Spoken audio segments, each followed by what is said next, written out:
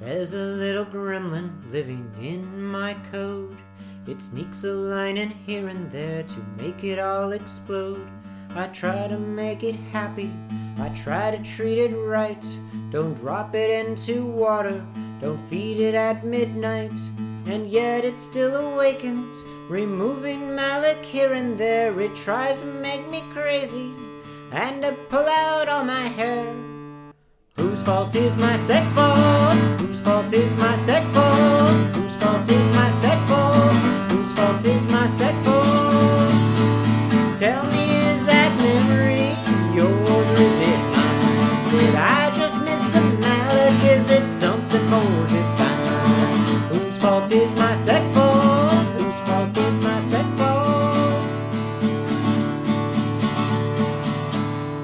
Sometimes I think I see it in the corner of my eye. All the hair stand up on my neck when the gremlin is nearby.